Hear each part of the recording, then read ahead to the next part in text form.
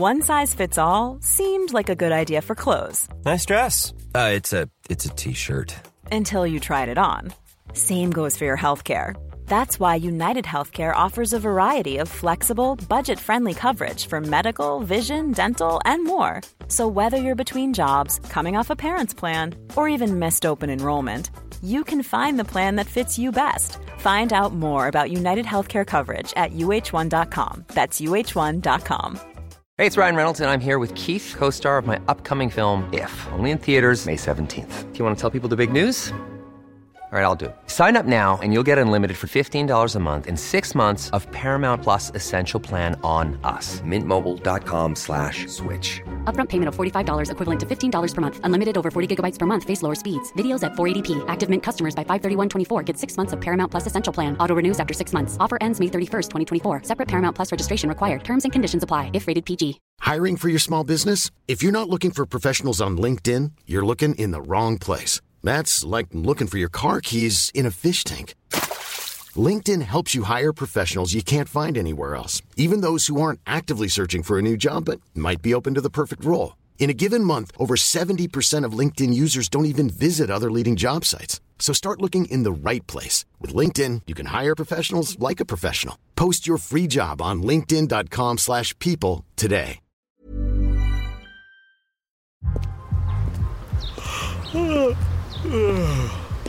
The only thing better than grinding all night for your side hustle is your roommate picking you up with Mickey D's breakfast. The perfect pickup deal.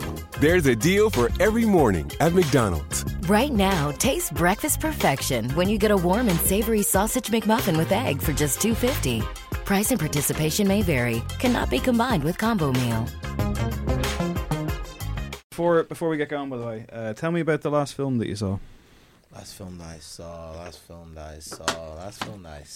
I saw The Lion King last. Jesus. That's actually, let's save The Lion King talk for the actual show because we should follow up on that. What was the last film I saw? I haven't seen a film in a while now, have I? No. I saw Once Upon a Time in Hollywood. It's fucking amazing. Still haven't seen it. For fuck's sake, Craig. I know. Fuck it, there's no rush. Don't worry, mate.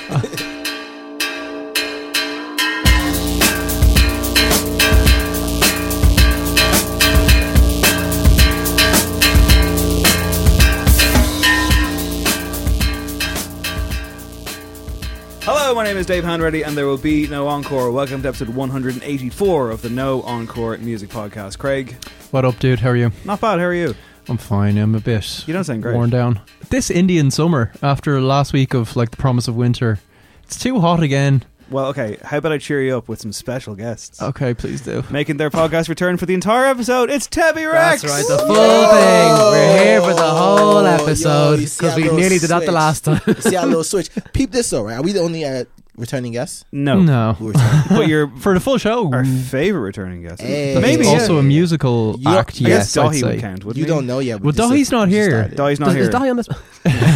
Dahi isn't here. Shouts to him. Dahi can't be on a podcast because he's very busy with a new album. He's on you know tour when people for the have album. new albums, they can't be on a podcast. Yeah, sorry. I should say, of course, we have Max. What's up? How you doing? We have Matt. Hello, Kicker Wilship. And as of this podcast coming out, we have a debut album. Yeah. Absolutely. It's out. But fuck all I know is Dahi make me a beat. Give me some. Anyways, yeah. Back to the album. Back to the album. It's called The Young Will Eat the Old. Great title. Man. It's out now. What's up? It's out. You guys had a listening party last weekend. How'd that go? You didn't show up. So I didn't show up, no. I was invited. I was otherwise engaged. I wasn't invited, so... You didn't extend Craig's invite? You didn't pass it on to him? This was never said to me, Oh, Craig. damn, Dave. You I thought it was an exclusive thing. You a big fucking liar. How did it go? Darn it. It went well. It was man. a bunch of fun. It was so really much fun. cool. It was stressful on the day trying to pull stuff together, but it was really people fun. weren't going to show like the first 30 minutes. I don't know why I get that feeling because it's like people have literally paid money to go see us, and this was like a free party. I'm like, it's like 7 o'clock and like only 10 people are there. I'm like, no one's going to come. I'm like, shut up. It's like a birthday or something, yeah. It's Yeah. like trying to arrange your own birthday party. Someone came in and I was like, oh, hey, how are you? And I gave her a hug and she was like, what's your name? And I was like, Matt. And she's like, oh, cool. nice. And one of the guys that she was with was like, that's his night. And she was like, his oh my God. It's Matt's big I was like, night. yeah, I'm I'll the have white you guy know. to tell you, Rex. She was like, oh my God, yeah. And I was like, I don't know how you ended up here. This is invite only. That could be like, it's his night. He's just got out of prison. Yeah. It's his birthday. Craig, you couldn't have gone because you were at Stephen Malcolm's. That's very true. That was a good gig. I enjoyed that. It was weird. Our listening party would have been better, probably. I don't know. He's the crown prince of indie rock. So we're not going to... We've interviewed you on the show before. We're not going to do that again. You are here as our co-host. But I guess we should talk briefly about the album. Obviously, you guys have been talking about it for a while. There's a lot of hype about it. It's out now. People have been very excited about it. Getting a lot of love on Twitter. What's up? Yeah. Where we find out most of our love is on Twitter. Yeah, I guess the really stupid question, but the one that I can think is probably valid to ask is, how does it feel? Because it's a big fucking deal, right? Like I honestly think it's the sweetest feeling ever. That like, I was thinking about the other day. I think my manager at work said to me, because he's really into his music. He was in a band before when he was younger, and he was just like, "You have an album to your name now. No matter whatever happens, you have an album done to your name, and that's very impressive. And don't forget that." And I was like, "I love it. That's it, man. That's so sweet." That's all it is, really. I think at a certain point, we said, let's enjoy the process, and whatever it does, like how it does, like there's a lot of hype. People love it. People hate it. It don't matter. This was really fun to do. This has been like one of the most fun experiences of my life. That's it, G. That's all you can kind of hope and ask for, really. Yeah, the creative process was actually... we knew it was going to be fun. Like, obviously, we're musicians. We love creating music. But it was fantastic. And watching it slowly come together, like in this way that just... it's like a puzzle that put itself together. It was like, this is really satisfying. This is going really, really well. So yeah, it was really good. It's cool. I've heard it. It's got really kind of cool 3-act structure with spoken word kind of bookending things as well. You got Natalia O'Flaherty in there. Word. Yeah. And it's Nation's gem. Yeah, it's great. It's very well constructed. I hope people enjoy it. I hope everyone at midnight before this podcast drops is listening to it and getting those streams up, guys. Get that Spotify money. Yeah. Those peas. There's no money in Spotify. Gotta buy so much chocolate with that. There's no money in Spotify. Lord. No hate to Spotify overlords. What's up? Thank you for the big question though Spotify is since you guys were last here, did you end up watching the Lion King remake that you were so of course I fucking did vehement bro. against? Yo, the fuck I look like, man. People trying to just grab money out of my pocket. I think like, you're vindicated. People had a bad reaction to the movie. I think you were validated. I've been saying it was dumb. You know what's worse? I said it was dumb. I don't know if this during the last time I said it was dumb on Twitter, right? Yeah. And someone subtweeted me, and you know what they said? They're like, look, that's because you hate animals. Doesn't mean you can just make fun of this film. They're like linking so many tweets there because like you've said some things about some animals sometimes. Like just because you hate the circle of life. I mean, she's just going off that like I must have hated the Lion King, so I'm bitter. I hate animals. I don't like movies about animals. I'm like, they're fucking lions. Like, they're not even. You know, it's stupid. And everyone's agreed with me, and it still made dumb amounts of money, and it shows you. It shows you, man. Anything popular. Do you want to clarify if you hate animals or not? No, listen, I just don't love animals like unconditionally. You know what I'm saying? Like there are two people who have conditional love in my life, and that's like my ma and like my fucking like my little brother. That's it. That's unconditional love. Like, what about your bed? He's got an older brother and sisters. No, fam, you have to earn your shit. And the problem with animals, the assumption with animals is that like they don't have to earn their shit. Like we meet. Hang on, sorry, you seem like they're lazy. We should put animals to work, or like no, come say what's up. Like build my trust first. Don't come licking me. Like who are you? You know what I'm saying? Like my mate's dog, Gizmo. Love her dog. Super polite until he got to know me, and now we buzz. Now we hugging and chilling. But the first like week or so, it's like, what's up? Dap him up. How you doing? Kept that distance. Built that respect. But our manager's dog, you hate it. Hate it. You sound like a cat person. That creature. No, cats think they're better than you, but fuck cats, man. You only wasting my cats because like I love it because cats are kind of like very attractive at women. I like to say because I don't give animals attention, right? So cats love me, man. Yeah. The cats are used to people like me, like all this kind of shit. So when I'm like they're chilling, the cat's like, no, what's up, what's to you? And he like follows me around, and it's like cats are obsessed with me, so I don't give them no attention. Yeah. And they're like, what's going on? Why isn't this working? Because they have like a pheromone thing that makes you like kind of like, isn't that a thing? Cats have like a pheromone thing that makes you like kind of love them. I don't know about that. What? Yeah, I think Really? On God, that's the thing. That was a review of The Lion King from 2019. Craig, real quick in the news because we'll keep these things upbeat. There was yet another musical death, unfortunately. Yeah, we don't want to turn the podcast into like the death notices, I guess. But we should mention. We should, most definitely. Rick Ocasek sadly passed away at the age of 75, which I was surprised by. I didn't realise he kind of started his musical career in the 60s because he obviously came to fame in the late 70s as part of the Cars, who were really like a hugely fundamental part of the new wave movement. They had massive hits. They're one of those bands where like the first album was so perfect that people were like, oh, this could essentially be their greatest hits, particularly that first trio of songs. So yeah, the Cars were massive. He also was a kind of big production name. He did Weezer's first 2 albums. He certainly did the Blue album. I don't know about Pinkerton, I'm not sure. But he kind of had his hand in a lot of kind of quite famous sounds now that were removed from the Cars. And I guess the main takeaway from all the tributes pouring in was that he was like an absolute gentleman by all accounts. Kind of no airs to grace. It's just a really normal, straight up dude. So yeah, he'll be missed. Well, I mean, like, obviously, like, it's just life, isn't it? But you mentioned the circle of life, and it turns out, Craig, that death is not in fact necessarily the end of your touring commitments, because the Whitney Houston hologram is go. Yeah, it's what are your thoughts on the hologram tour, disgusting. hologram shows? Particularly with Whitney Houston, just because I feel like during her life she was so abused and kind of used and just had such a torrid time that to now see her like kind of perfected form being paraded around is absolutely gross, isn't it? Yeah, I don't know. It's really fucked up. It's horrible. Yeah, it's very morbid to me. Here's the question: because we're putting it on the like label, whatever. Is it like did the family give that go ahead? Or is it like outside of their... I think I guess it's the estate, yeah. No, I don't know who the estate consists of at this point. And you know, we've talked recently about Kurt Cobain's diary stuff being used as fashion merch, and that was given the okay by his daughter, so... I don't know. She needs the peas, man. That's what I'm saying, but then again, it's like, at the end of the day, if like his daughter is like, that's cool with it... What position do you have to see? Who the fuck are we? You know, yeah. Like... My thing is like, once again, I think it's fucking weird. I ain't gonna buy the merch, but if that's his family, they're cool with it. They're cool with it. You know what I'm saying? Like, it's all about different standards and stuff. Because then you're like, you know, I absolutely hate. It's the equivalent of, let's say, my friend, like let's say let's say for some reason my friend's like his girlfriend did something wrong or whatever, and then my friend forgives his girlfriend, and it's like, I know I hate her. I'm like, no, you forgive her, I forgive her, bro. It's not my fucking business, you know? So like... But then you have instances where like Prince, his estate was taken over by his family, but he was so kind of famously private and, you know, guarding his musical rights and stuff, and now they've just opened up Paisley Park to like, it's just basically like a museum, and they're releasing stuff constantly. So family don't always know best, I guess. You just have to hope you've the right kind of family. They don't, but I don't know if random niggas on the internet know best either. Like, you know what I'm saying? Let me ask this, right? It's not going to happen, but if, let's say, in the next 2 days or whatever... Tebby Rex perished in a painless what a way to go out. Freak accident. Just release the album. I'm so scared of dying. I don't know why I put a 48-hour time limit on that. Is this because I compared hot women to cats? Is this it? You're punishing me now? Yes, I'm cancelling I take you. It back. Cancelling your existence. Hot people are like cats, I guess. The reason I asked the question, and it's not going to happen, the reason I asked the question is, would you want to live on as holograms? Like we've had this agreement before. If one of us dies, cash in. Okay. Cash in. Yeah. So valid question. But I would cash in as holograms. Like both of us die. Nah, let me die. Yeah.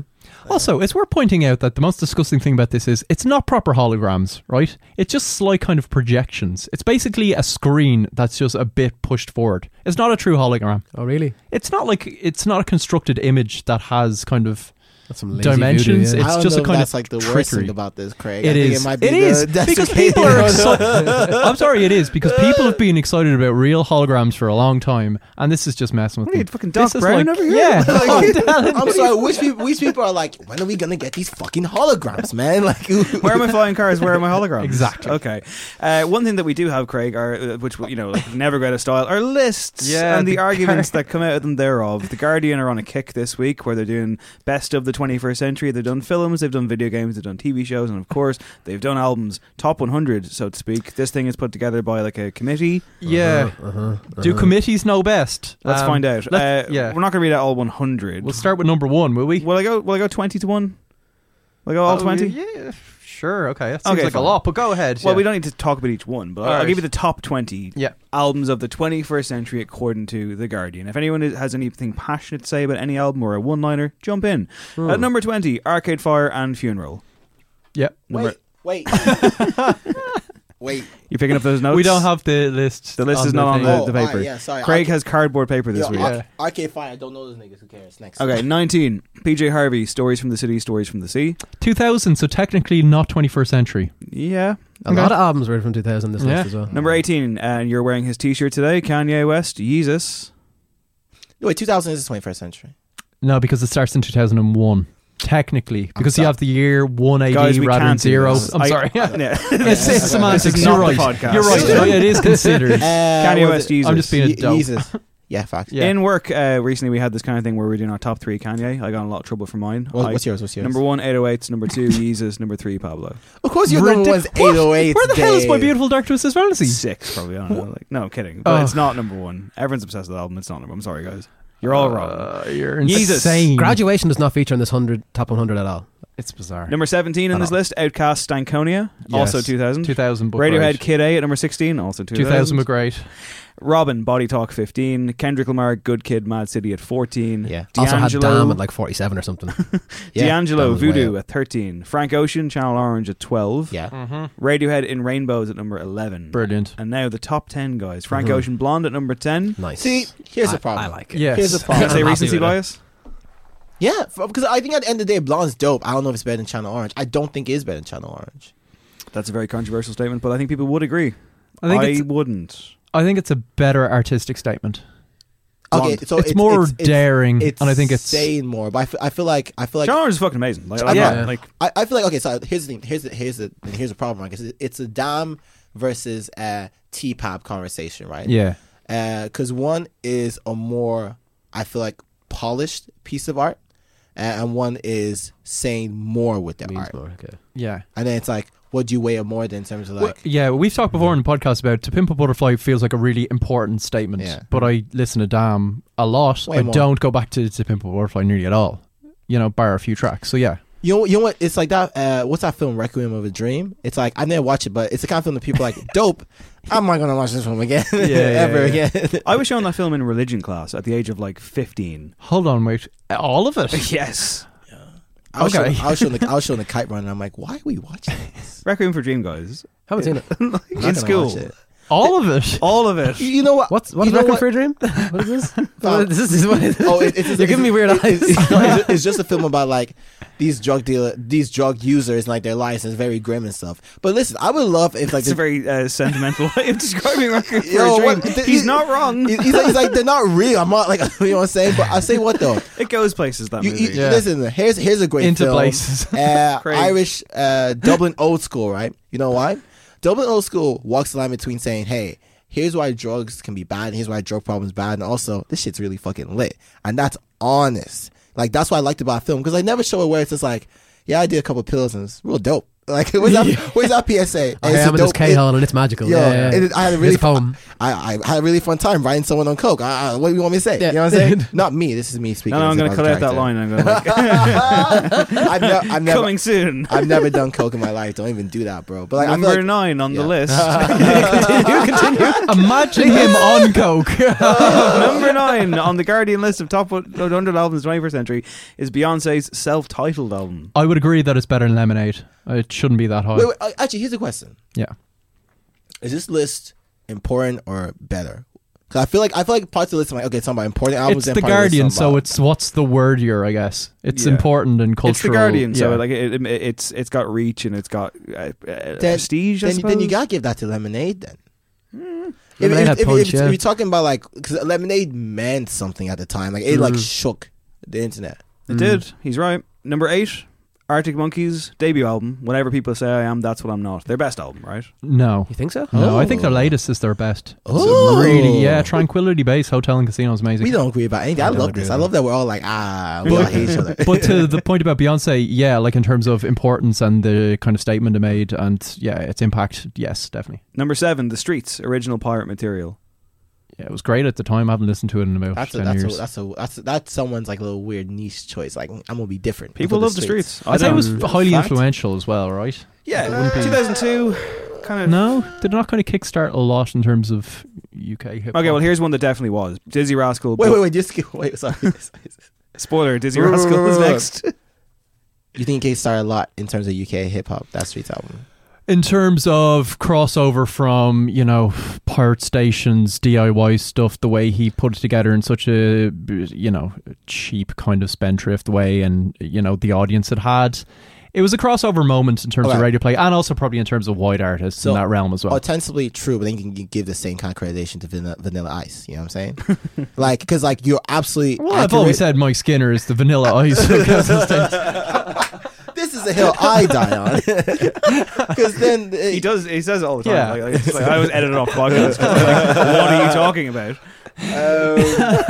Okay. Listen, you actually. In fairness, you are right about that. I wouldn't say in terms of like a influential, but in terms of impact, you are right. Right. Number six is Dizzy Rascal, Boy in the Corner. Influential and impact, and a great record. And great, Okay. Number 5, LCD Sound System, Sound of Silver. Couple of great tracks on it, overrated. And number 4, Kendrick Lamar's Pimp Butterfly. We've just had that conversation. Fair. Number 3, Kanye West, My Beautiful Dark Twisted Fantasy. Should be number one. Should be number one. It's the best album of the century. Here's why it should be number one, right? If we trace hip hop to be the biggest genre of music right now, I will attribute that to Kanye West. I would attribute like what opened the door for these bigger rappers like Drake. Because like at the end of the day, Jay-Z did not open the door for Drake to exist. Kanye West did. Yeah. Right? The big rappers of today, bar the trap guys, you have to attribute that to Kanye West. You have to attribute, in many ways, Kendrick and J. Cole to Kanye West. I know J. Cole wants to attribute it to like Nas, but like, come on, let's be real. Yeah. So, should be number one. Yeah. Not my favorite Kanye album though. Let me just say, which is. I'm gonna say. So it has to be College Dropout. It has to be. It's equal between College Dropout and Yeezus, and that's what I honestly believe. I honestly feel like that. All right. Number 2, my highlight of electro picking this year, The Strokes with Is This It? Has to be up there. Yeah, it's incredible. And number 1, Amy Winehouse, Back to Black from I don't understand how I felt about that when I saw that. They're making a statement. Yeah. They want to say we have a little thesis statement we're making, and this is it. I wonder who was on this Number committee, one. because it feels like obviously you're going to have a UK bias. I think it's all the Guardian writers. Like Dean Van Wyn, former guest of this show, for example, writes for the Guardian. He was yeah, I'd imagine I like see that flex. What do you mean? He's gonna drop that clout real quick. friend of the show. But you know what I mean? Like when Amy Winehouse was exploding kind of as part of the Camden scene around the middle of like the last decade, I'd say it was at a time when a lot of these people voting were kind of coming of age and like maybe entering the workplace, and they've fond memories of being in London when something big was happening. So they feel like, oh, she was our kind of icon. So I can understand. But why however, they let's vote go for to the counterpoint. Max, what is the thesis statement the Guardian trying to make with that? I think Amy Winehouse is dope. That's the entire statement. I agree with that. That's it. That's that. I think they were like, they had their obvious choices, and they had the obvious choices that near the number one spots. They say, listen, let's make this palatable. But they knew they wanted something that would surprise you a little bit and have a point of discussion. I think that's what they do with Amy Winehouse. Because like, this is me speaking. I haven't heard this album, so I might be just chatting shit, and that's fair, right? Mm-hmm. But I feel like this is a unique and unexpected choice, and they wanted us to say that. Yeah, it'll get clicked. Yeah, it felt really sentimental. Like you, I've heard that album before, but I don't listen to that album. I don't listen to a lot of the songs of that album. But it felt like a sentimental choice by The Guardian. Having been accused there of kind of dropping names for clout, I will now do just that and say that I just interviewed Mark Ronson, and I asked him about working on this record. And as a matter of fact, Craig, he was talking about that, but he was also talking about the list, talking about The Guardian, and he mentioned the name of Alexis Petridis a couple of times. Huge fan. Really? Mark Ronson is a big fan of what he said as good music writing. So there you go. Yeah, he's good. Look out for that interview on Joe pretty soon, by the way. Nice. As for things going on in the world of Blink-182, let's have a listen to some Blink-182. What if people knew that these were real? I leave my closet door open all night. I know the CIA would say what you hear is all hearsay. Wish someone would tell me what was right. All night long, and there's something very wrong, and I know it must be late. Been gone since. So that was Aliens Exist, taken from Enema of the State, a record I would have bought when I was a teenager. And one that holds up, I think, if you are still into that kind of thing. However, Craig, we've been talking a lot on this show. We've been kind of talking down. Yeah, this is Apology Corner. We're sorry, Tom DeLonge. The US Navy has officially stated that a number of videos made public by former Blink-182 singer Tom DeLonge's UF research organisation show footage of real unknown objects violating American airspace. What? The US Navy actually were like, yeah, this is unknown, this is unidentified, this isn't a fake, and also they shouldn't have been released. You want to hear a wild story, man? I think. Yes. I was listening to a podcast, right? I said that basically, whenever the U.S. government does that, is to deflect. To deflect new weapons that they're testing apparently as well. It's like, oh yeah, we don't know what that is too. Aliens or something, right? It's like, because they've done that before as well, where they've been like, yeah, that's unidentified and we don't know what that is. As if it wasn't spooked enough by the thoughts of aliens. It's just like, oh no, it's actually giant weapons. Yeah, but there was recently talk about, the kind of Storm Area 51 thing where it was just like, that the US government actually orchestrated that. So that everyone would be talking about Area 51 and aliens exist and that conspiracy to cover up the whole Epstein story. No So way. this is like a conspiracy theory about conspiracy theories, where you're they saying use conspiracy theories to deflect from real But conspiracies. didn't that start before the Do you know what I mean? Epstein thing happened though? Wasn't that like a little bit? I think it was breaking over somewhere around the same time. But apparently, like, that's... You can go down this rabbit hole. We all know that 9/11 was an inside job. Of course. I mean, like Building 7. Jet fuel we all doesn't know that. melt steel beams. But I'll tell you what though, like that Epstein thing is one of the few conspiracy theories where I'm like they killed that nigga, like, on God. Like, come on. Did you see the Spacey thing yesterday? Like, Spacey being like someone that flew on the Epstein plane and blah, blah, blah. One of the guys that was accusing him of, various things over the years has died. He was found dead. It was just released that the case being dropped. He's against found Kevin dead. Spacey. This is the second accuser that has died in the last 2 years. I don't think Spacey got power like that. Like, for one, he's good mates with the Clintons. Like, I don't know. He's literally Kaiser Soze. But like, for one, because I feel like and Frank Underwood. The Spacey thing is different because the Epstein thing, right, was gonna be like, it's gonna bring a lot of motherfuckers down. The Spacey thing is like, with Spacey, his career's over anyways. Doesn't matter if she dies or not, you're done. Like, it don't matter. But if he knows about other more powerful people, do you know what I mean? If he's in that circle, he could go, well, listen, if I'm going down. But that was like a civil suit, though, you know what I'm saying? It's not like it was like the government was like it was her suing him. It's like, well, she sued me, therefore, here's what Bill did. It's like, I don't do nothing for your civil suit. Like, if it was the government would trade names and be like, yo, life sentence if you give me your other niggas, bro. With civil suit, it don't matter. You can be like, yeah, Bill did it. I'm like, yeah, you're still going to jail. I don't give a fuck. We'll arrest him too. You're going to jail. Like, with government, you can like trade names and bargain and be like, let me get a lesser sentence if I point out these motherfuckers. No, but not with a personal suit like that.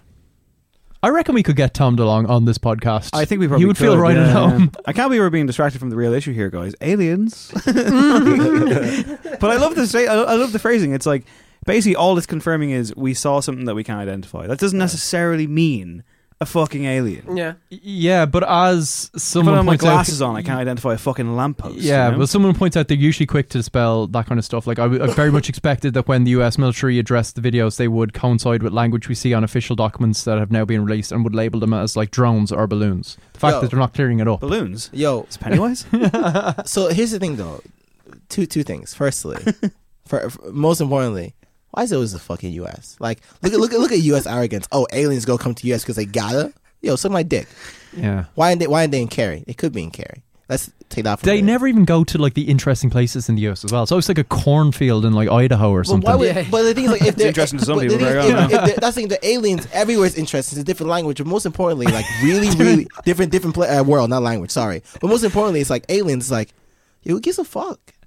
Like, I honestly, cause maybe I'm just like I'm so like care about things that influence your life or matter. Like the whole flat Earth thing. If the Earth is flat, who gives a fuck? Yeah. Moonlight's fake. Who gives a fuck? You're still gonna live and die the same way. What does it mean to me, bro? I'm just trying to get my money and I'd move. love it. I think it'd be a bit spicy. I think it'd be a bit interesting if aliens landed. You know what I mean? Like, I don't think it'd be as bad as everyone thinks. You know what I mean? No, but things like if aliens have landed and they made contact, right? That means that they're working with some kind of government to keep that shit low key. Because like no way if people are signing aliens, the governments have caught one of these motherfuckers and I'm like, yo, let's talk. I cannot believe that we've turned into the fucking Joe Rogan podcast. This is like, I never thought this would happen. Real quick though, and also a 9/11 tie-in. Dan Aykroyd, remember Dan Aykroyd? Oh yeah, he's big into UFOs. Dan Aykroyd once claimed that 9/11 has caused aliens now to be like, no, I'm not going there.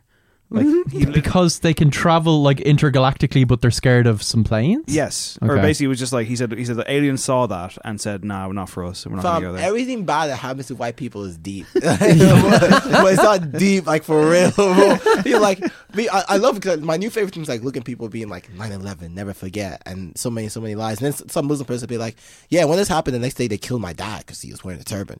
By the way, and people are like, 9/11 never for this they erase it, bro. It's like all the shit's happened the last fucking 20 years. 9/11 don't even reach top 10 in terms of like nasty shit. You know what I'm saying? Yeah. Like, we had chemical warfare in fucking Saudi Arabia and shit like that. Like, fucking proper, like genocide, human crises. That's enough to spook an alien. Yo, but the alien's like, yeah, all that shit happened in Nigeria bad, but these white people died in America. So why are they flying over America all the time? Yo, it was all over the news, guys, you know? Going back to Tom DeLonge, do we believe that he actually... Because he's been talking about how he has contacts in the military. He's working with people in his academy that are actually legit. It seems like he at least has some contacts, It's right? like Moby. Didn't Moby say he had friends in the FBI? They didn't help him out when he got cancelled, though, did they? Guys, how do you feel about Ja Rule? What's the Tabby Rex verdict on Ja Rule? I don't care about Ja Rule. What is Ja Rule? He's a goat. What are you talking about, bro? Is he? Man? Ja Rule? I mean, Ja Rule? Okay, the thing is, this is a problem, right? Ja Rule made the unfortunate decision to go up against 50 Cent at 50 Cent's height of power. Yeah. Because before that, Ja Rule was like hip-hop superstar. You know what I'm saying? Yeah. Like, so big, so great. 50 destroyed his whole shit. Like, which is a shame. But Yeah. he's And then never Kanye recovered. destroyed him. Circle of life. No. Kanye beat him, did not destroy him. You've Ja Rule asked, got smoked. why should you care about Ja Rule? Oh, that's a great question, and I've got a good answer. Segway king of Ja it. Rule has Such a- announced his plans to record new music videos for every song he's ever made. Oh, sorry, yeah. Yeah, Across- release all his records as Why? visual albums. Across a career spanning 7 solo albums. So there you go. That's Yeah, a good I way to can't wait. spend money, all right, yeah. Can't wait. I'm gonna buy No, everything. does he I'm realize listening to no one is everything. looking for this? Hell, Should I'm looking for this. What are you talking about? I can't wait. New Ja Rule, new visuals. not new Ja Who Rule. cares It don't about matter. Ja It's Rule? the Ja visuals, Rule, bro. but new videos, yeah. Maybe if he visuals, gets bro. like Jennifer Lopez and Ashanti in them, but that was the only reason to watch Ja Rule videos 15 years ago. I don't want to watch them now. They were real sexy. He's also still saying that Firefest wasn't a bad idea. I think we can say that it was proven to be a bad I idea. saw his quotes on that. Yo, yeah, but yeah. Firefest wasn't a bad idea. It was a bad execution. True. Very true. Yeah. In terms of ideas, yeah. He said the idea was good, said the marketing was good, and that is very true. Like, people would not have Marketing landed was there. great, But hold yeah. on, it Wouldn't have gone to depends. the Like Bahamas on how this. big? Like what's your definition of an idea? Because if the idea is let's host a festival, then yeah, I mean that sounds like a good idea. But if the idea has to include how we're actually going to do it, then it was a bad idea. Well, no, because I think, like, in terms of even watch that documentary, like, they kind of fucked up by having to change island last minute and Yeah. everything. And, like, that's where it all started to fall apart. But that wasn't planned. But, like, a festival in this remote island, like, people go to Hideout now and do that exact same shit. And people are like, it's dope. They want to do that for Americans. And people are like, it's a good idea. It's fun. You know? Yeah. I mean, like, this podcast is a great idea, but if we shut up and there was no microphones here, we'd be like, guys, bad execution. You know what I mean? Don't tell them what happened. Craig, is it possible to condense this Wiley Ed Sheeran thing into a really quick news story? Yeah, because it's basically just an update. So Wiley hit out at Ed Sheeran for essentially piggybacking on Grime for a bit of clout. He's also been attacking Drake for doing similar. Ed Sheeran's actually come out with a statement to try and clear a few things up, as Ed said. He's released a note. I don't know if it was like this is usually the kind of stuff you release as an apology, isn't it? Like Drake style. Here's my note to talk about like why that story of Adidon cover is what it is. He's very well handled. He's clearing up stuff about Wiley essentially saying that I can't use anything that you've worked on, and there was stuff about like they've collaborated before in the past. And Ed basically says, "Listen, I never had a problem with that. We just had issues over release dates, and that's that." But he kind of gives like his honest take on his stance on grime and what it means to him. And he finishes by saying, "You know, I have a deep love and respect for the scene and for you. I look forward to Godfather 3. Excited to hear it. This is the last I'll say on this." So he's basically saying he's legit. Well, his credentials are legit. All right, okay, do we fair believe enough. him? What do you guys think, Ed Sheeran? I'm backing up the white boy, bro. Yeah. How is Wiley Yo call someone he has not one but 2 features with a culture vulture? Because at what point did he become a culture vulture? And at what You put point him were on. the features cool? You let I him think in. it's when he stopped working with him. Yo. And like, especially because Ed Sheeran from time, like he was rapping with Example back in the day. It's like if there's someone who's like showing a love and interest in hip hop, it's He's Ed always been Sheeran, involved. Yellow bro. Wolf, Example, all that Yo, kind of stuff. especially so it can't just be like, oh, now that I have a problem with him, it's a culture vulture thing, bro. Like, And there's something inside me as well that knows that Wiley's 40 and he's on doing Twitter beefs and that kind of thing. I'm like, Wiley, you're such a legend. You know what I mean? You Yeah, don't need to it's do kind of this. beneath him. Don't be calling people out like this on Twitter. It's like, and I'm sure you could write to them and we talk still to them. remember that song you did called Summertime, whatever. That like EDM electro pop back. You'll never erase that song, Wiley. I'll never forget that great song that I loved when I was 14 at Teenage Discos. I'll never forget it. And it was Really good Still song. wearing my Rolex. I think it's fair. Yeah, I think it's fair to say Heat that. Wave. That was the name of the song. Oh yeah. I think it's fair to say Ed Sheeran's like crimes against music are indiscriminate in terms of genre, right? It's just whatever he turns his he hand should to. be in the will- fucking Hague. Yeah. Okay. I'm gonna go bash Ed Sheeran with y'all. No, sorry. You're not. I'm a cap for my man. I don't like cap. his All mixtape right. albums. Or those All right, close speaking of collaborative calling albums. people out, hit that musical sting. Attention everyone, one. Shut up. Craig on Kanye.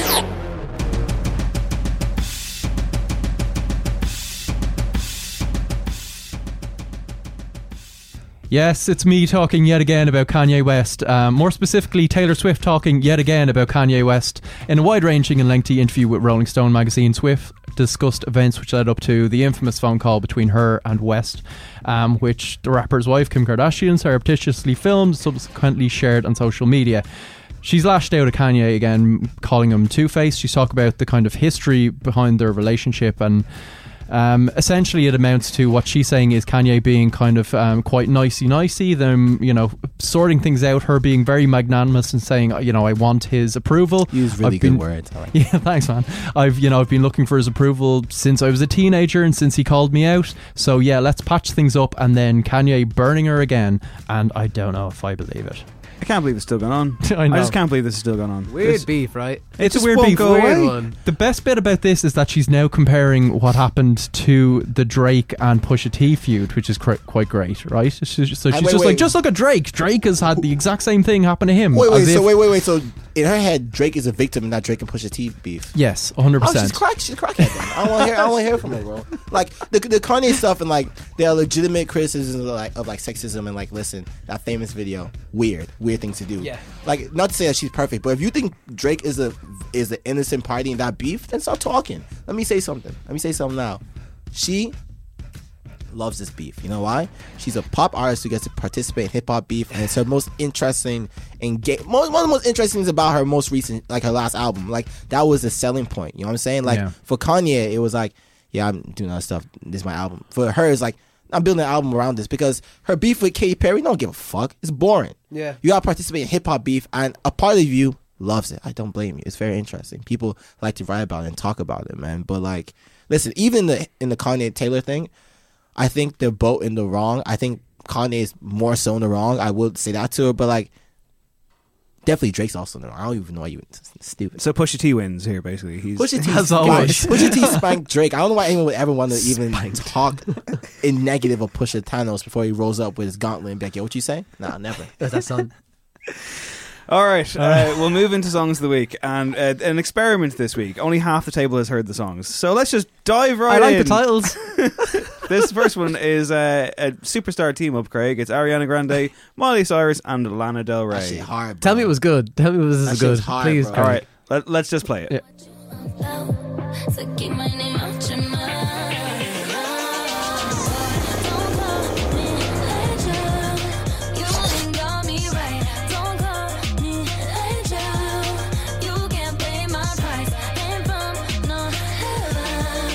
Yeah, you heard me right. Even though you know we fly. Don't call me angel. I appreciate the way you watch me. I can't let it drop it down. I pick it up, I back it up. So, it's called Don't Call Me. It's taken from the Charlie's Angels reboot. excited Charlie's about. Angels, guys, how do you feel about Charlie's Angels? So here's the problem, though, because you do like a fake we played it, but you edited it in, so now people expect us to know. What are you doing, man? What Sit here and listen to that with no microphones on. Now You're people expect crazy. us to know about the the song. magic of post-production podcasting, guys. Charlie's Angels, never saw it, didn't see any of the remakes. I like Lucy Liu. Yeah, that's fair. That's about it. Good actor. Yo, anything Kristen Stewart is in, I'm cool. I'm in it. I'm ready. We can let you guys know right now, this is not a good song, Not a good right? song, yeah. It's Oh, horrendous. what? But the lineup, word. guys. It's The lineup guy. It's a little thing. It's a little thing I like to call a cash grab. It's the most phoned-in thing imaginable. It's I guess it's more Ariana than the other two in terms of style, right? But it's very much cutting room floor of any of her recent projects.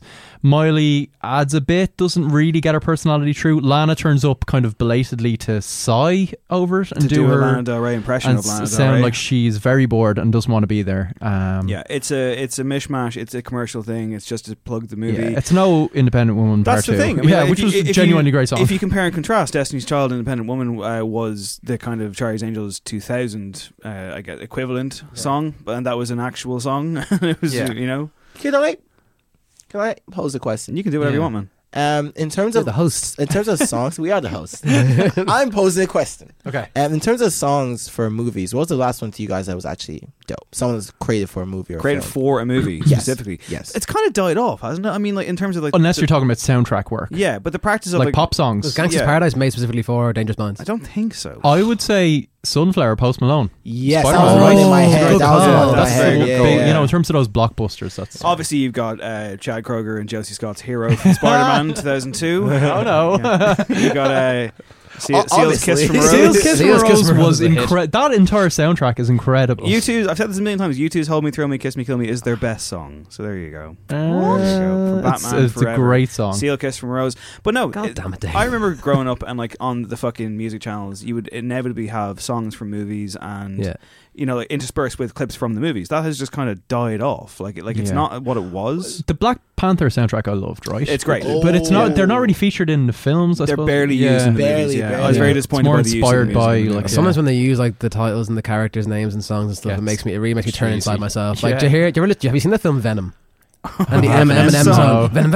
And I'm like, really? Is that? Fam, you have a whole album with Greek fucking gods stuffed in I don't there. have a movie about it. You fucking hypocrite. Sorry, can I have your Eminem Venom impression again, please? Venom. It's so bad. It's so bad. Yeah, good question. We could probably do a whole episode on it. And maybe we will. But for now, we'll move on with Perfume Genius. He's back with Eye in the Wall.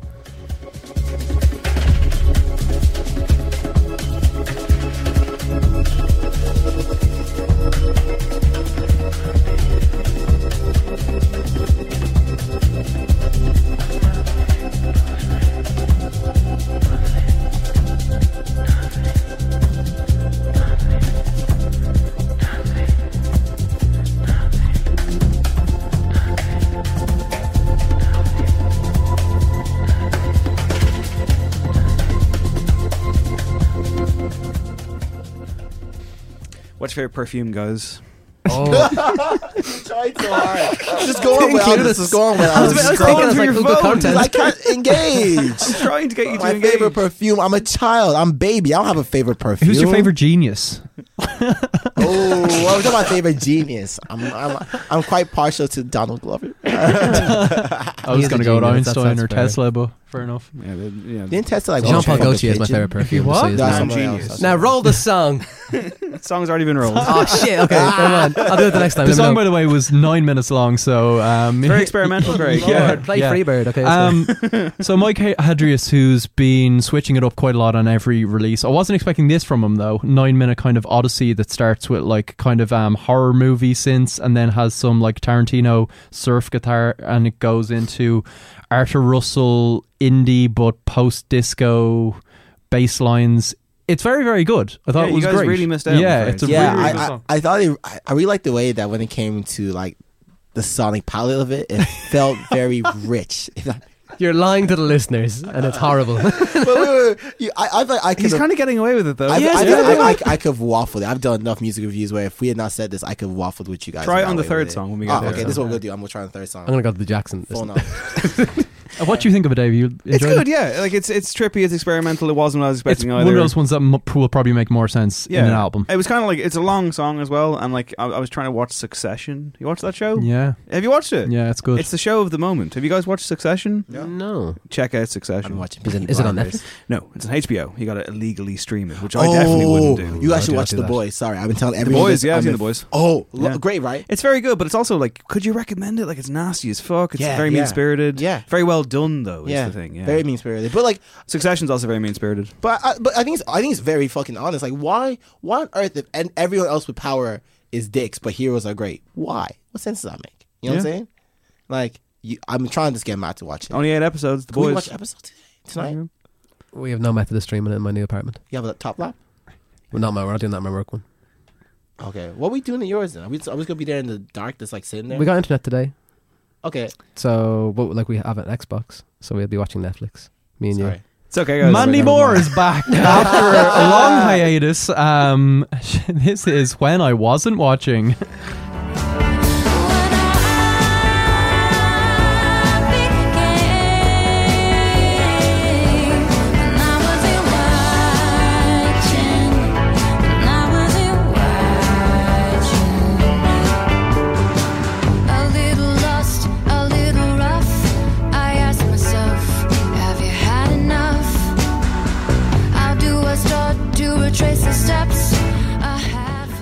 Your thoughts on this one, Max?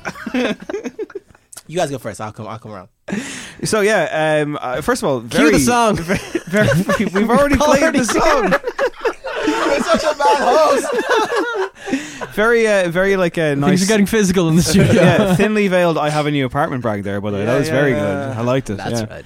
So yes, Mandy Moore's first song in forever, obviously coming off the back of all the Ryan Adams stuff. Yeah, so when she talked about obviously married to Ryan Adams for I think about 5 years. 5 wonderful years. Yeah, came out recently, said that he was emotionally manipulative and just not a good dude for the duration of the marriage. That included kind of being quite manipulative in terms of her career decisions and her music making, and basically said, hey, you don't even play guitar, you're not a musician. So she's had a rough time of it.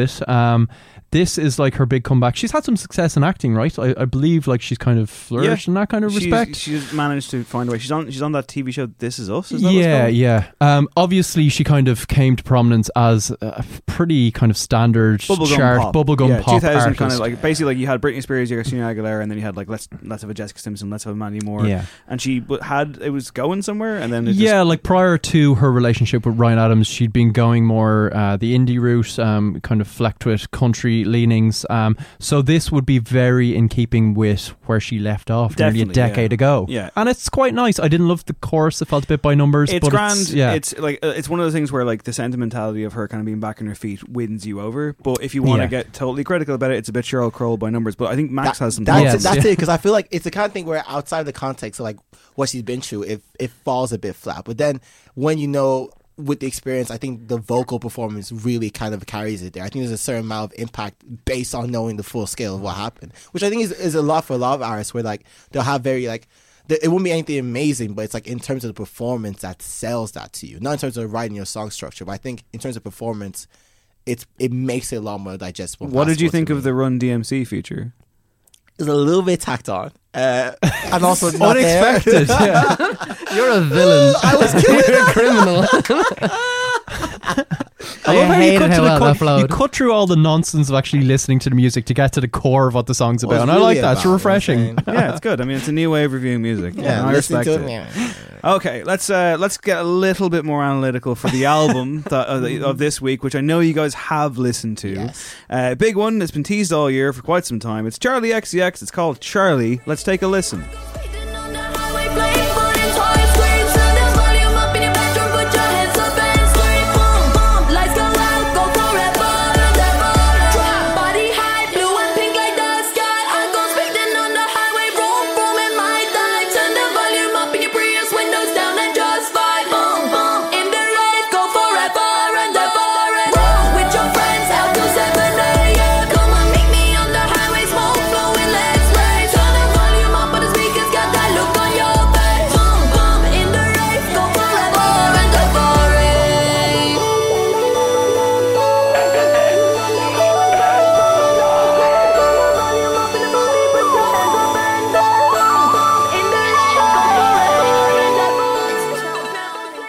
That was Next Level Charlie of Charlie, which is the third studio album from Charlie XCX. I think for some time there was talk that this was her official debut or something, but that's not true, of course, is it, Craig? No, it is not true. I believe, certainly her first album in like 5 years, but we've been getting stuff fairly consistently for a number of years now. So Charlie XCX is... she came in at number 95, I believe, on that Guardian Best Albums of the 21st Century list we were chatting about earlier. With her last, I guess, mixtape, so it shouldn't be on an albums list whatsoever. Pop 2. What's the mixtape? What's the album? Okay. So the difference between a mixtape and an album is, Dave? Why don't you guys tell us? Well, Because I think actually I- traditionally isn't a mixtape something that is put out completely for free and there's no price in it, right? Yeah, like that albums, that like was in a- stores. I think That's the- people kind of put different criteria over it as well. Yeah. I think in Ireland, in our terms, we do it by time as well. If you don't hit a certain time limit, No, that's an EP. A mixtape and EP aren't necessarily the same thing. And then you have a playlist. Because Yeah, Drake's playlist. it's like mixtape, EP, playlist, album. Because EP was traditionally shorter, right? It was shorter by nature, and mixtape can be up to 2 hours, but it's about it being a non-commercial, essentially. Yeah, that's my understanding of it. Anyway, I always thought like a mixtape. Actually, no, that's totally incorrect.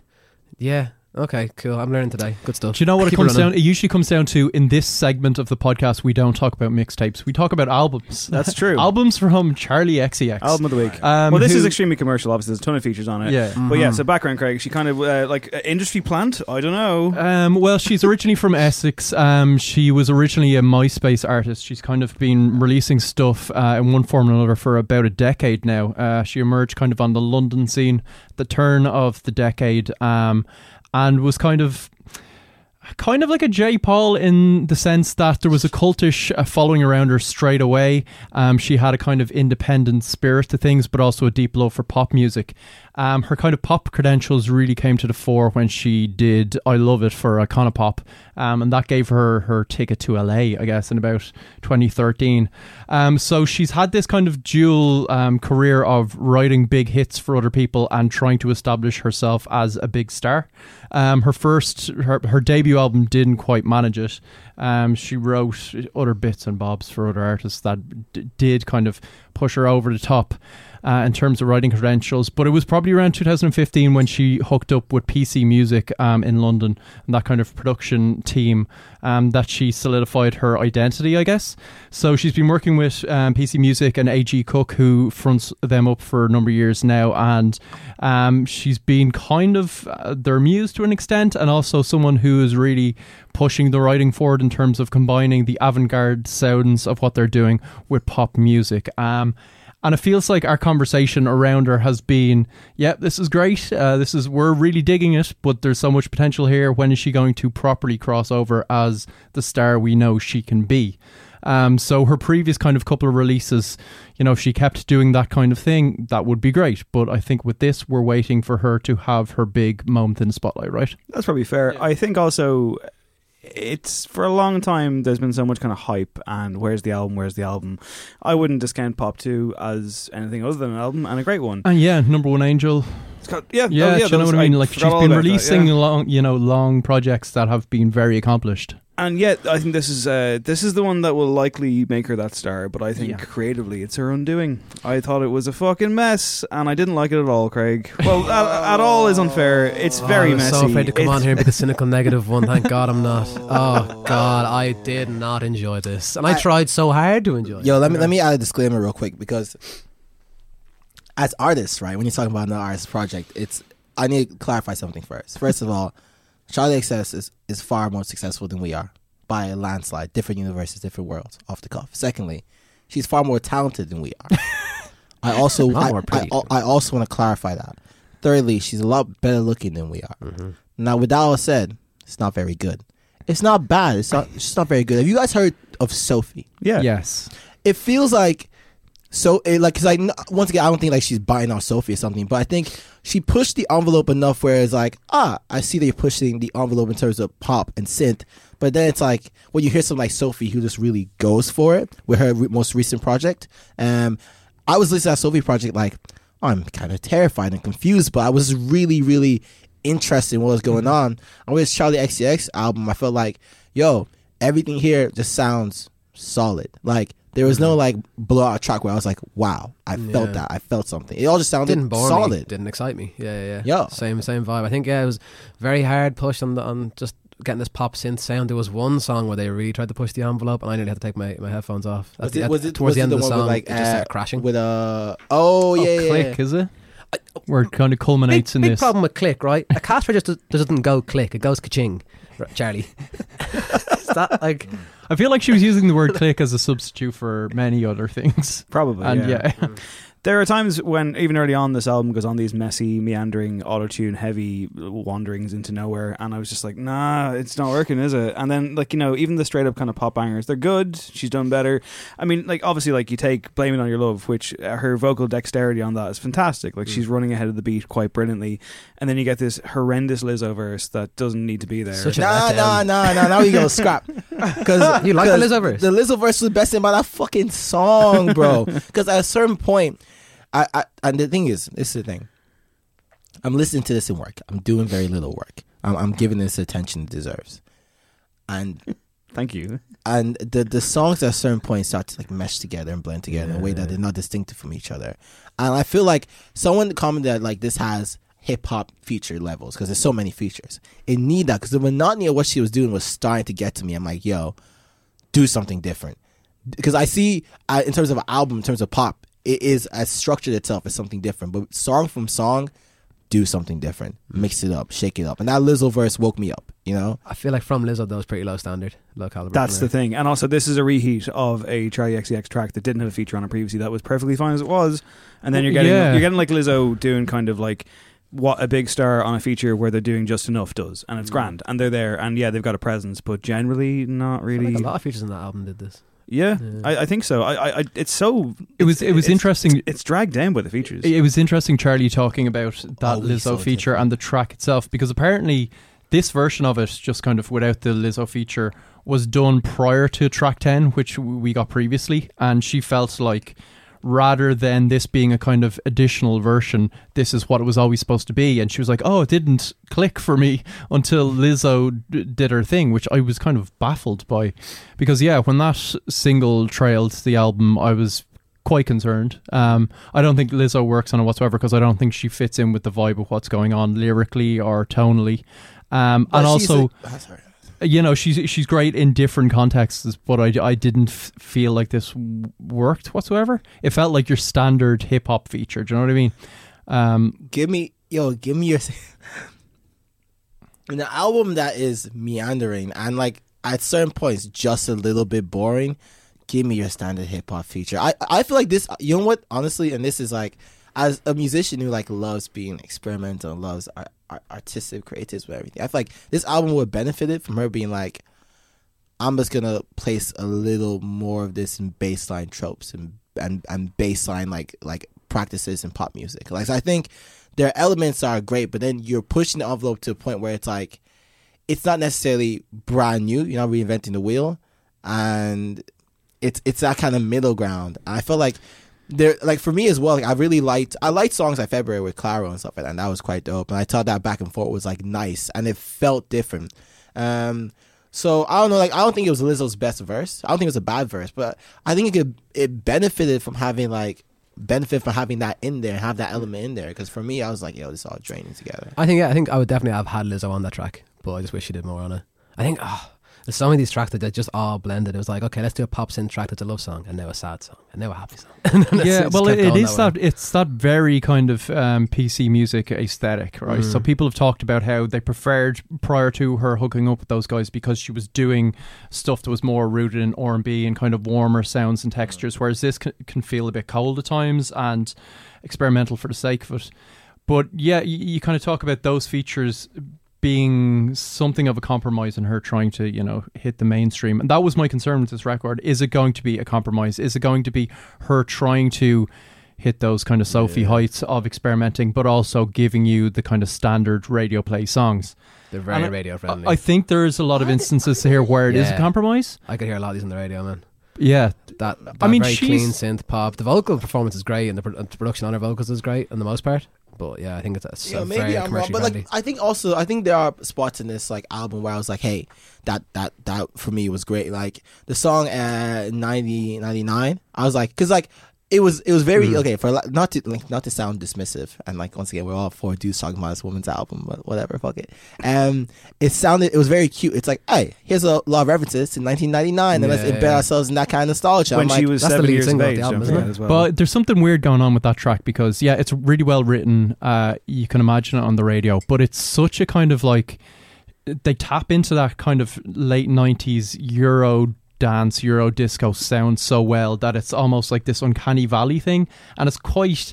There's a kind of melancholy to it where it's just like on the pre-chorus she's kind of just being like, oh yeah, such good memories, and you're like, really? Like, it feels weirdly satirical to me. I think there's a lot of kind of subversive stuff going on. She's 7, yeah. I think she's taking the piss with that song. She probably is. It's kind of that Anne Marie track 2002. I think she was like 8 or 9 and she's talking about like making out with some guy in the hood of a car, and I'm like, what? But Charlie, it has a more serrated edge to it. It's playful though. I think there's it's a good tune. I think there's moments where like a little bit of levity and not taking yourself too seriously is nice, you know what I'm saying? Like that was like cute, fun pop. We talked last week on the show about Post Malone, and we said how Post Malone is a hook machine. Charlie XCX is also a hook machine. She has been for a very long time. And I just the weird thing about this record is, to me, and the thing I kept coming back to, is that it's not essential. These songs aren't essential. This is not vital. Charlie XCX for a long time, I think, has been skewing in that direction. A lot of what she's been doing has been extremely arresting and very compelling and very intriguing and clearly hyper influential on artists that have yet to even kind of rise up. But with this one, I was just like, it's just Charlie XCX by numbers. I feel like that's an unfair thing to put on them, because name me 5 artists right now who are vital, whose music and the project is vital. Because I only have 3 in my head. Name me 5. You name your 3. All right. So I'm going to say Kendrick. Okay. I'm going to say Jay-Z. What? Jay-Z? Jay-Z. Don't Jay-Z. get Craig going. Is it 1999 still? Jay-Z, man. You told me that his last album, 444, did not talk about everything that was important to black people in America at that time. That is an amazing album, Craig. Everything. That's a it's a return perfect to form. album. Craig has a real Jay-Z bee in his bonnet. I love Jay-Z. Perfect album. Dude, I would say, and this is maybe because I'm too fucking young, I think 444 is Jay-Z, one of Jay-Z's top 2 albums. I'm putting it right up there with some of his best fucking work. And you know why? This isn't a Jay-Z conversation. Let's get back to it. You started it. The No ID beats are insane. And I think he handles, as you say, that kind of what his place in the world means for the wider culture really well. Yeah, so it was a total return to form. But I don't think Jay-Z is like one of the most vital. Who's the third? Yeah, sorry. Okay, so you said Kendrick, Jay-Z. Listen, I don't want no pushback from this, right? I don't want no pushback from this. Ariana Grande, man, she's important. Regardless of like whatever reasons, like I don't even like love her music like that. She's just important. She's an important cultural figure. You know what I'm saying? On that. Especially for women, bro. Especially for women. Like, you know, like, so you're talking about points to Jay-Z. Even outside, let's say, the public, Jay-Z is important to rappers. Rappers are important to the public. If rappers listen to what Jay-Z is saying and then we're listening to rappers, it's the same thing. Sure. It's the exact same trickle down influence. Like, Jay-Z's basically influencing Meek Mill's. Meek Mill's most recent album, mostly Jay-Z influence. And then we're all like, whoa, Meek Mill's album, blah, blah, blah. It's like, it's all trickle-down effect, you know? I'm not going to give you 5 because I don't want to get derailed too much further. You couldn't even give me... I'll give you Frank Ocean, and then we'll get back now to Charlie XCX. But get the fuck out Frank of here. Ocean is vital. What? Charlie XCX. Charlie XCX, whose album we're here to review. I think. Will I stand up for this album because I really liked it? Okay, actually. I definitely had those concerns. I think there is definitely points of compromise. I don't think her best ever pop songs are on this, and there's stuff like I Don't Want to Know, which is Charlie by numbers. As we said, Blame It On Your Love, I just think doesn't work in this, guys. But like, there's plenty of examples of her showing some restraint and really good songwriting, like the likes of Official, where it's just a masterclass in songwriting coupled with kind of subtle production and just nice touches. A little bit of staccato really beat well. at the start. Nice intro. I'm gonna keep it funky. The last 4 songs for me, it was like my favorite part of the album, my favorite section of the album. And just like that brace of Official into Shake It, which is just her kind of really bending with kind of pop tropes and getting a bit ragged, and just the way it becomes a kind of free-for-all. Big Freedia is incredible on it. Cupcake's great on it. It's just this absolute jam. Cupcake comes in with the whispery bars. I fucking love the last 4 songs. And there's moments, you know, we talked about Danny Brown recently in terms of writing a beat and how his voice can kind of do things on beats that seem like untamable. I feel the same about Charlie XCX. I feel like she is an important pop voice because she can marry those abrasive things and still give us the Post Malone tier melodies that might get on the radio. So a song like Shake It, or even Click, which reminds me of kind of like Missy Elliott turn of the century stuff in terms of it's pushing the envelope. I don't see too many people that are also writing kind of hits for Iggy Azalea taking those kind of risks on the album that's supposed to be the kind of the mainstream move. Here's the problem. Here's what we're not tackling right, because like the thing with this album, that on paper and in theory, amazing. No one's even disagreeing about that. It's like it's experimental pop, pushing the envelope. It has synth elements there. It has a lot of good features. Name me a song on this album where you felt something. I mean, really felt something. Just name me one song. Thoughts really worked for me because that's the one that. No, like, I thought it was. I thought it was great because it's a real kind of her sheer force of personality thing. Because it's essentially like a dirge, right? It's all these like. What's a dirge? Sorry, it's like it's in one key, it's in one chord. It's kind of not quite plodding, but there's no real, rhythmic force to it. But I think it's powerful because she does these kind of things with. Rising kind of synth trails, and she just kind of rides on top of it and gets really personal and emotional in a offhand way that just comes effortlessly to her. So I thought that was a really, really good kind of open moment that even I think the likes of Ariana don't often attempt. Okay. What about you? No, that's that's my critique. I feel like you've nailed it for me as well because like, I didn't feel anything from this. Even like so for like I think like the open track is a good opener. Gone is a great pop tune, but I didn't feel that from it. The more I hear, the less I kind of like it. And like even like I say, there's moments of dexterity on something like "Blame It On Your Love" where she is basically showing off. I was just like, yeah, cool. Like this is Cross You Out's brilliant with Sky Ferreira as well, though? right? And I think it's great. I didn't that get fade any, out is very well structured. Again, not to bring it back to just to Post Malone like for like here, but like we did just review it. It is also an album that's in the conversation at the moment. But once again, I was like, can totally admire the structures, the construction, the hooks, the production, the choices, the writing. But I felt absolutely nothing. Yeah, very, very little. I like White Mercedes. I'm going to throw it out there. I like the production on it. I like the intro. That was that kind of, again, she went with that kind of staccato beat. Brought me in, eased me in. Some light use of metaphors. It was a nice song. It was a simple song. I think that was one of the ones because it was so kind of simple the way she put it through. That was the one that stuck with me. Yeah. Because some of them just blended and were messy. Listen to how we're talking about this album. We're talking about it in maths. I said, tell me a song that made you feel something. You gave me the musical breakdown of what was done. You didn't tell me what you felt. You just told me why it was a good, impressive song. No one, like, we're talking about this like robots and like, oh man, like this really hit me here. This line really hit me here. Have you listened to the podcast before? No. But like that's my point though. Tell me something in this album that made you feel something. Tell me about those emotions. That's what I want to hear about. Because at the end of the day, for me to be outside of being the realm of like a good solid album, to be a great album, I need to be like this one song. This is what it felt like to me to listen to. Outside of like why, in terms of song structure and the more mechanical elements of music writing, why it was good. But it also enlisted and made me feel like this. I need to hear that one thing from you to convince me here. I just feel like she's very good at conveying where she's at emotionally, and like she can take a subject like moving to LA and getting like trapped in the mechanics of the industry and actually make it feel somewhat relatable. Do you know what I mean? So I think she is good at, like, she does have mastery of kind of songcraft and stuff, but I feel like it doesn't seem like box ticking or cliche for me. No, definitely I agree with that. But it's a 6. It's a 6? It's a 6. It's a 6. I think it's a 5. Oh, you're not giving it. Harsh boys. You harsh. I will. Come on, let's go. Let's hear it. Let's hear it. I would give this an 8. Yeah. I think that because the moments that I was less than impressed with kind of got smaller and smaller the more I listened to it, and those kind of standout points I think hang together really well. I still think she's got a way to go in terms of like world building. There's no really through line or a narrative or something that kind of makes you go, oh, I'm sinking into this new universe. But I think there's big moments here that are pretty vital. And I think her with this production team do have like an all-timer pop album in them. This isn't it, but it's an 8 for me. Just for point of reference, what do you give 444? I think I gave that a 7.5. I thought it was like a real return to form, and I love No ID. Didn't I give it a 7 or 7.5? About this then. I haven't banked everyone's scores. I don't know. You definitely like came round to it for sure. I hope these Jay-Z fans don't see you on the streets, Craig. I'm telling you now. Okay.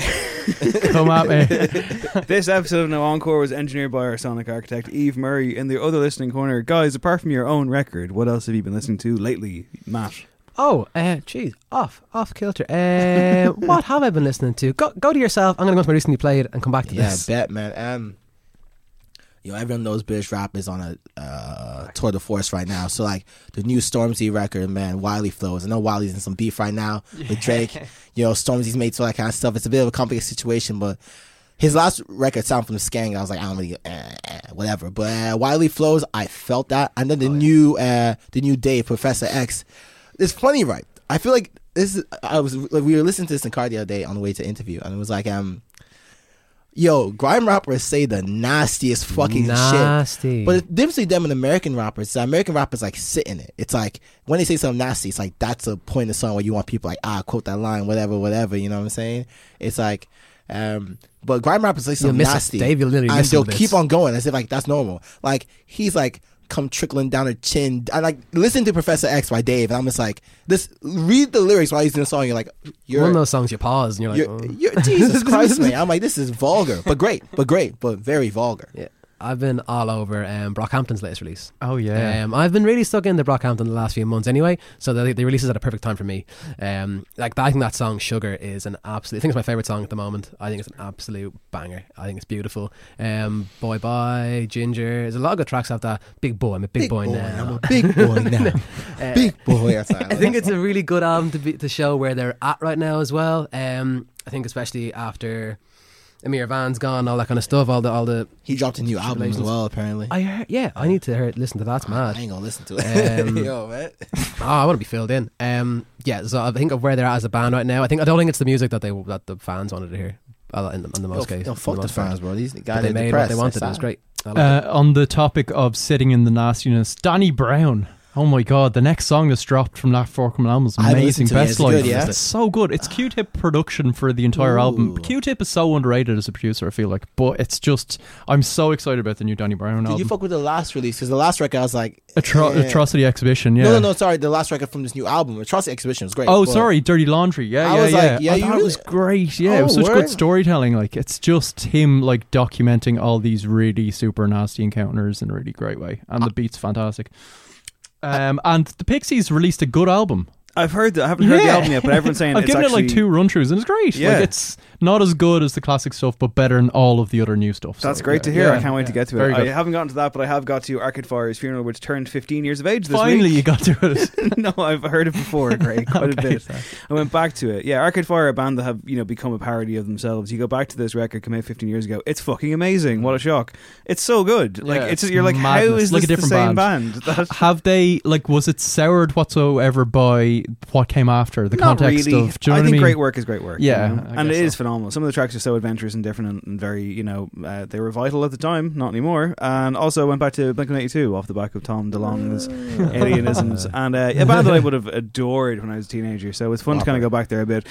I maintain that Blink-182 have got a big handful of actually brilliant songs. They're great. They're better also than very Green Day, I would say. Yeah. Much better than always Green Day. put together. Yeah. Look, they're silly, they're juvenile, and they're questionable at times. And some of the lyrics are like, but like it was a different time. It was a different What do you make of time. that Green Day comeback? Yo, it was a different time, man. I mean, like, context is context, you know what I'm saying? It's like, but they're dope. They're dope to kiss emo girls too, man. Like, you still gotta put on that Blink-182 if you're doing that. They are super fun to go back to. On the Green Day comeback, we discussed it, and total cash grab. It's weird that they're on a bill with Fall Out Boy and Weezer, considering they seem to be positioning themselves as like the big important American rock voice. Do you know what I mean? And like, so Blink-182 all the way. Do you have a kissing playlist? I feel like you probably do. Yo, so basically, I have a playlist that's like, fuck me or kill me to this, because it's like, it's either a sex playlist or I'm very sad and I'm listening to this. Just playlist. all 9 Inch Nails, is it? It's a weird mix now, though, man. Yeah.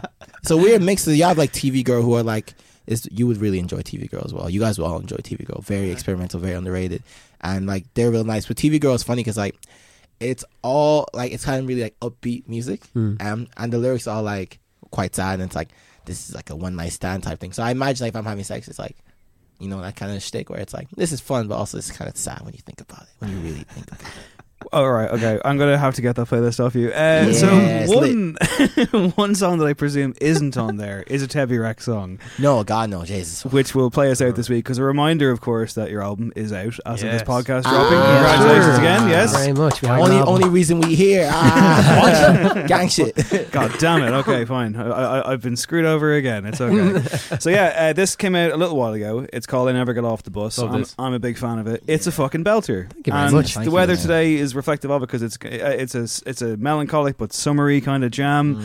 It's really, really good. I like it a lot. Go listen to the entire album. Great after for kissing this emo girls. I tell you. Kissing anyone. My name is David Hanready. This has been No Encore. There will be no encore. This is Tebby Rex with Never Get Off the Bus. Thank you for coming in, and go check out the record. Bye. Thank you very much. Nice.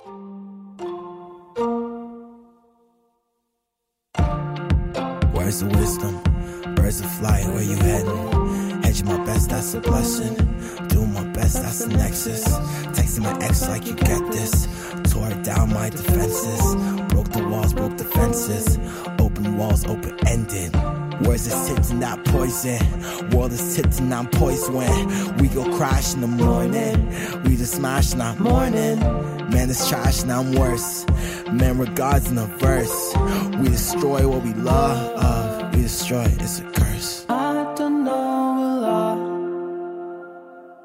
I don't know, I'm lost. Things that I forgot. The things that I am not.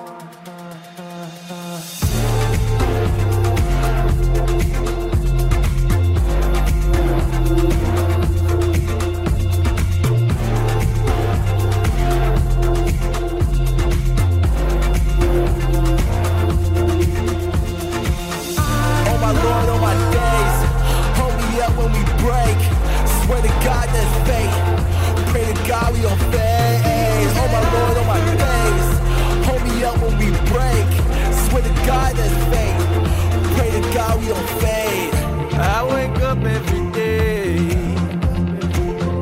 and I stare at the wall. And I stare at the wall. Empty look on my face. I feel nothing at all.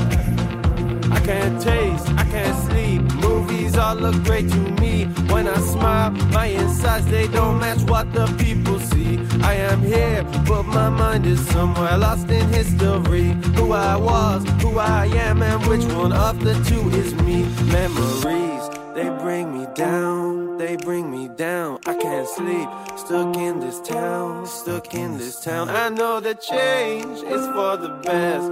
It's for the best, but there's a past. I never left now.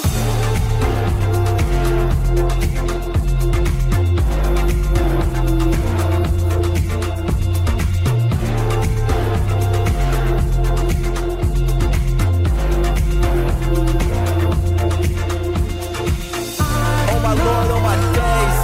Hold me up when we break. Swear to God that's fate. Pray to God we don't fade. Oh my Lord, on my face. Hold me up when we break. Swear to God that's fate. Pray to God we don't fade.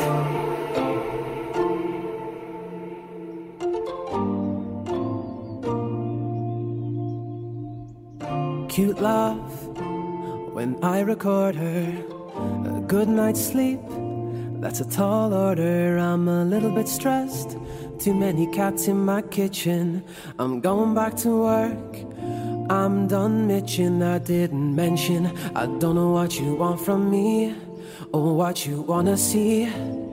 But fuck my self-image and heed my reply. Just lie on my side, ignore pain in my eyes. You might have come too soon, or I might just be on time.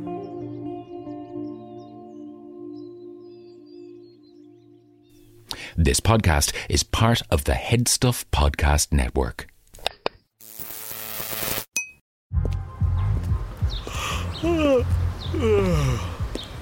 only thing better than grinding all night for your side hustle is your roommate picking you up with Mickey D's breakfast. The perfect pickup deal.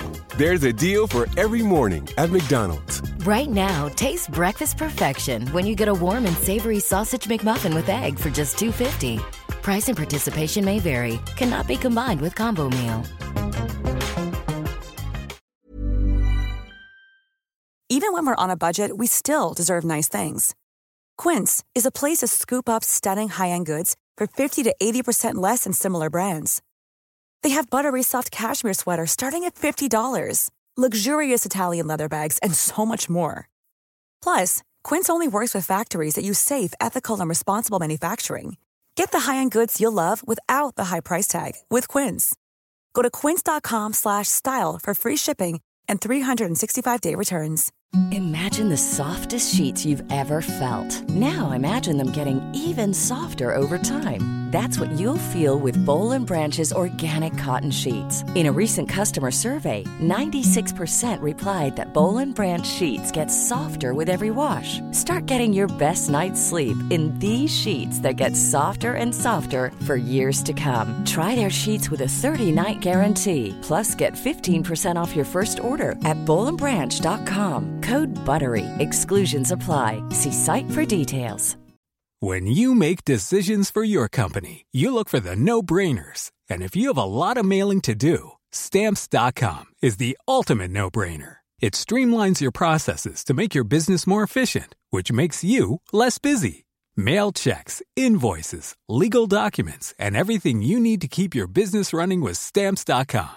Seamlessly connect with every major marketplace and shopping cart. Schedule package pickups and see your cheapest and fastest shipping options from different carriers, with rates up to 89% off USPS and UPS rates. And with the Stamps.com mobile app, you can take care of mailing and shipping wherever you are. Make the same no-brainer decision as over 1 million other businesses with Stamps.com. Sign up with code PROGRAM for a 4-week trial, plus free postage and a free digital scale. No long-term commitments or contracts. That's Stamps.com.